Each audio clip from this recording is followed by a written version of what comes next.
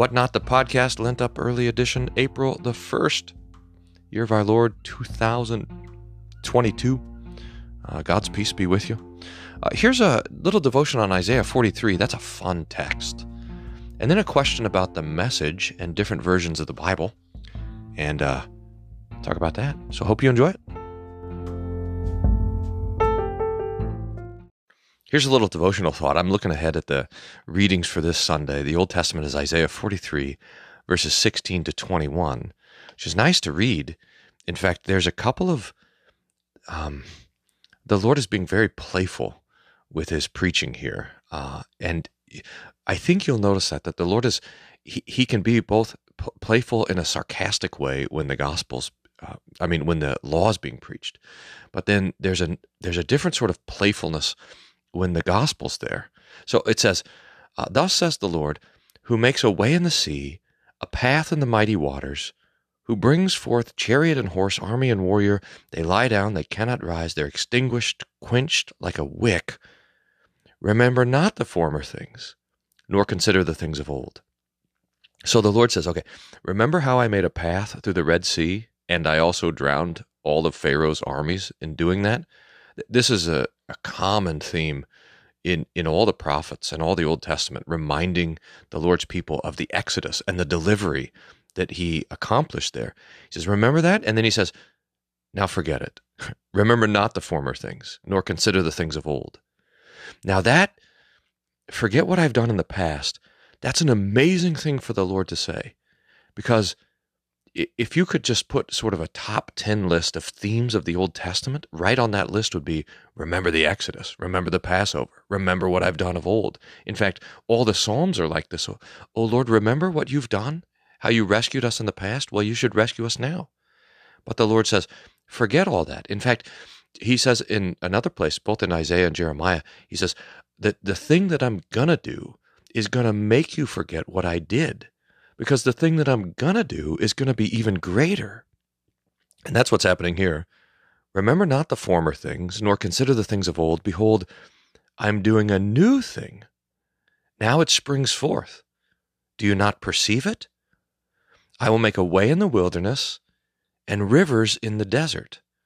Wild beasts will honor me, the jackals and the ostriches. For I will give water in the wilderness, rivers in the desert, to give drink to my chosen people, the people I formed for myself, that they might declare my praise. So the old miracle was that the Lord made a dry place through the middle of the ocean. The new miracle is that the Lord makes a wet place in the middle of the desert. He makes a river, streams, water in the middle of the deserted places. It's the opposite miracle. That these garden paths in the desert are contrasted with the desert path made through the ocean. And this is the picture of the New Testament.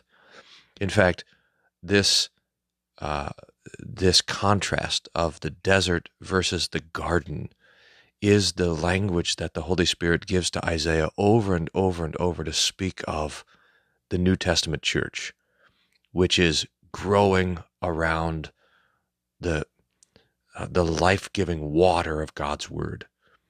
And Jesus picks up on this theme when he says, out of your heart will flow rivers of living water. And he was speaking, this is John 7, he was speaking of the Spirit who would be given, poured out when he ascended into heaven.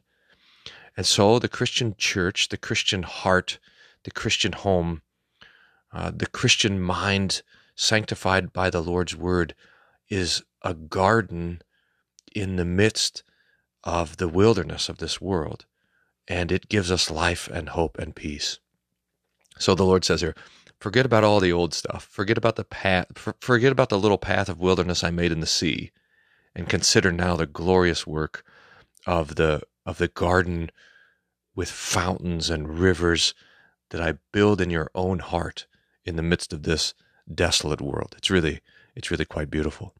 It reminds me, to finish up, of there was maybe an old movie. I just saw a clip of it, but it was a old movie about Jesus, and it had the cross of Jesus, and his blood was flowing down, and it flowed down through the dirt. And as the blood of Jesus flowed, flowers were springing up from the dry ground.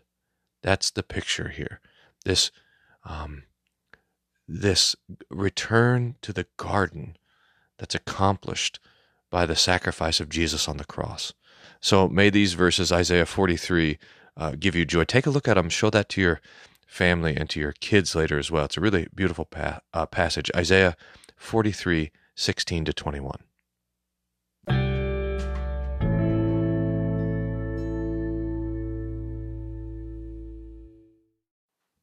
Here's a question from Joanne about the Message version of the Bible.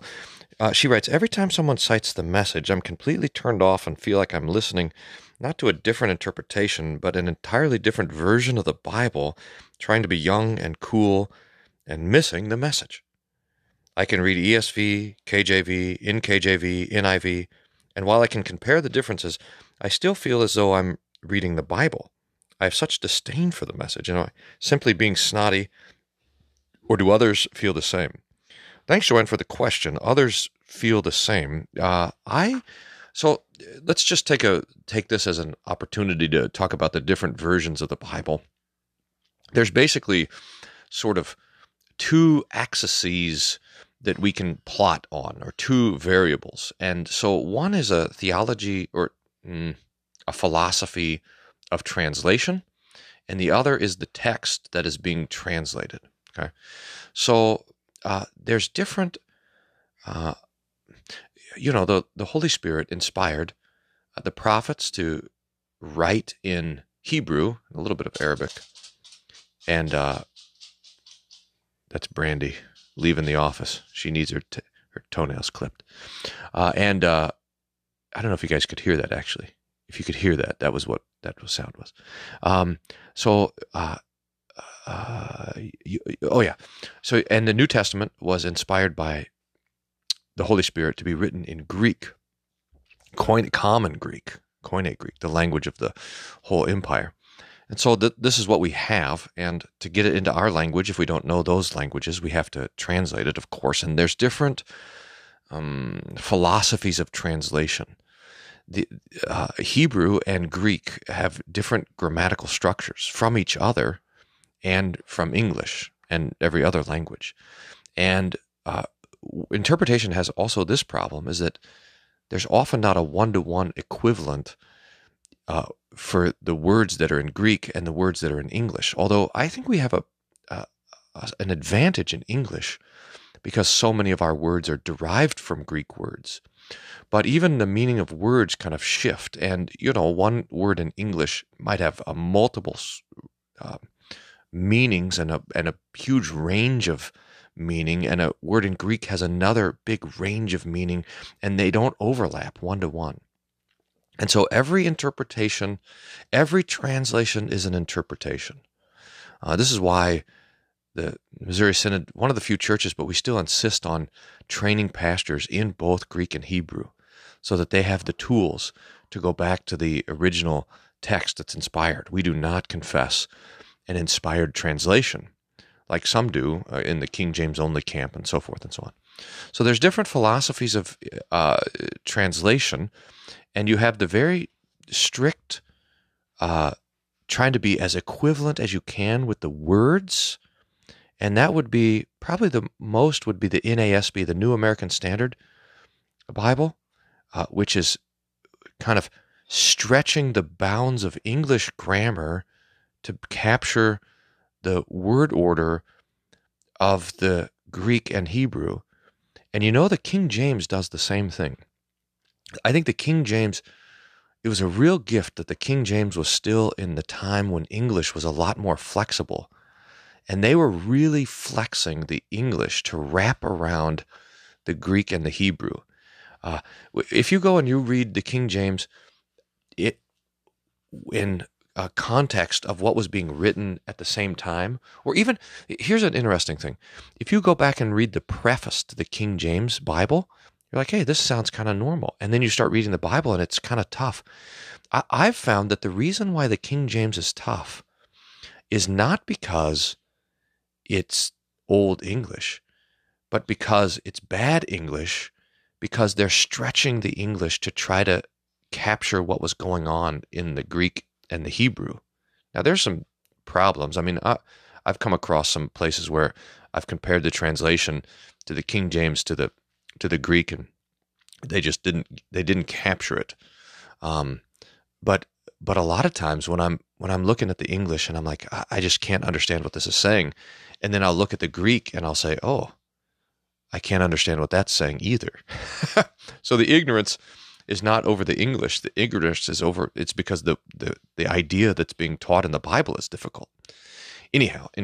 So you have the King James and you have the NASB, and then you have a little bit more dynamic, but still kind of word for word translation, and that would get you to the ESV, English Standard Version, and probably the New King James Version. It's trying to tighten up, it's trying to loosen up a little bit the King James. It's not just a update of the King James, it's a new translation, but kind of following along. I think the RSV, Revised Standard Version, hangs in over there, although they're trying to be, in the RSV, you see a little bit of the critical spirit being introduced into the translation. And then you go into the sort of dynamic equivalent, and that's where you get to something like the NIV. It's not interested in translating the words, but rather the phrases, which means that for devotional reading, the NIV might be okay, but not for study, because you just can't be sure that the word that you're looking at on the English page is in the Greek text. One of the nice things that the King James does, and the New King James follows this custom as well, is that if they have to add English words to capture the sense of the Hebrew or Greek, they'll put those words in italic to tell you they've added the words. Neither Greek or especially Hebrew needs, for example, the verb is. So a lot of times you'll have a sentence without a verb, and so you have to add the verb, or you have to add a couple of words to supply the sense in English. And those King James and New King James will help you out by italicizing that. In the NIV, they're adding words all the time because they're interested in capturing the idea. So, for example, in the Old Testament, it'll say Lord of Hosts, Yahweh Sabaoth. And the NIV will translate that God Almighty, Lord Almighty. So it takes the concrete term of hosts and it makes it an abstraction, Almighty, and that's kind of everywhere. So if you can avoid the NIV, a lot of people really like it. A lot of people have used it for memory verses. I would, if you can avoid it, I wouldn't just have the NIV. It's not sufficient, and God be praised we have so many Bibles available. Then you get, it's kind of stepping one step over, you start to get into the paraphrases. And these are interpretation, like obvious interpretations, and the Message is one of those. It's a paraphrase. So it's a guy's looking at the original Greek and Hebrew and English, I suppose, and trying to preach it out, trying to really capture the sense as it captures him. I have not interacted much with the Message, although I got a chance to have dinner with Eugene Peterson. In fact, the Doxology Collegium went up there and interviewed him. He's a really interesting character, Eugene Peterson. He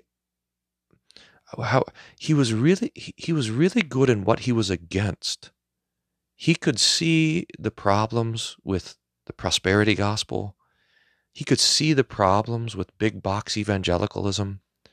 He could see the problems with pastors becoming CEOs and not caring for people. So he was great at identifying what was wrong, but he couldn't get to what was right. After spending a day with him, if you want my evaluation, spiritually or theologically, is that because he did not have the doctrine of the sacraments, he was trying to recreate the efficacy of the Word through the closest human equivalent, which is poetry, which meant that he was giving attention to the Word, which is good, but he was not sure that the Word itself had power, and so he was trying to to almost infuse the efficacy into the word through poetic expression. And so his attempts to express the Bible in particularly emotive and beautiful ways, or sort of plain but poetic expression, was the result of that theological deficiency.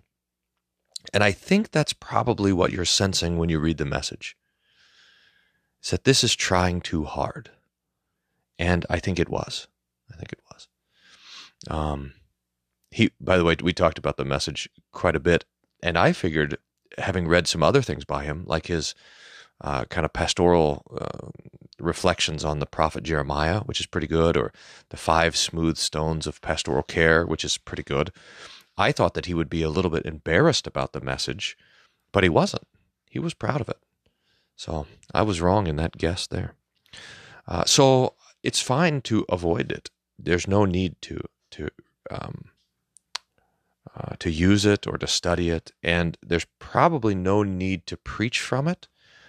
I wouldn't begrudge someone looking to see how Eugene Peterson tries to capture the ideas of the Message, but it's got to be a supplement. It's in some ways it's like reading a commentary, and so you're going to read a very concise, poetic commentary of a of a progressive Presbyterian who loves the Bible, but is also good friends with Bono. And so that's what you're reading when you read the Message. And so you can take it for what it is. So I hope that's helpful. It's a great question. Hopefully this kind of survey of the Bible interpretations is helpful as well.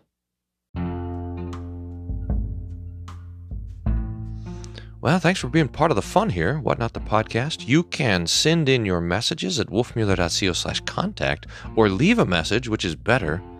But all you guys are nervous to do it. Look, if it's bad, I won't use it. So just give it a shot. You can go to wolfmueller.co, hit the Whatnot Podcast. There's a button. Click here to record. That'll be cool. Also, there's another podcast. If you've got teenagers hanging around, the Drive to School podcast by Higher Things started last week. I wanted to do that, actually, but I couldn't figure out how to make it happen. So Harrison Goodman, the Higher Things content guy, he took it up. A couple days ago, I was on there talking about the question, hey, why can't the church love my friend who's gay? We said, well, we gotta love your friend. We don't have the option to not love. This is the deal. God is love. We got to love. But the question is, what does love look like in all these various circumstances? So that was fun. So if you have high school kids, the Drive to School podcast is for you. You can find that on iTunes or wherever. That's kind of cool. Also, hopefully you're making plans to join me at the Issues Etc. conference this summer, June 25th. Also, that'll be cool. And I found out from Roy Askins, editor at the Lutheran Witness, that I'd written an article on ghosts. In fact, one day in Denmark, I was jet-lagged and I couldn't get to sleep. It's like 1 a.m, and I said, well, what better, in Denmark, remember the Macbeth, right? The ghost. There's something rotten in this. So I said, I better write about ghosts while I'm here in Denmark. So up one night, late in the middle of the night, wrote an article about ghosts. That was just published yesterday, I think. Myth-busting ghost stories. I talk about how we do believe in ghosts. We just don't believe that they're hanging around on the earth. But what are all the specters that people see? And Luther thought, well, these are demons. In fact, that's a common Lutheran explanation. And especially Chemnitz gets into it because he traces how the doctrine of purgatory was taught by ghosts to all these guys. It's amazing. So anyway, that's there for you as well. Hope you have a great day. God's peace be with you.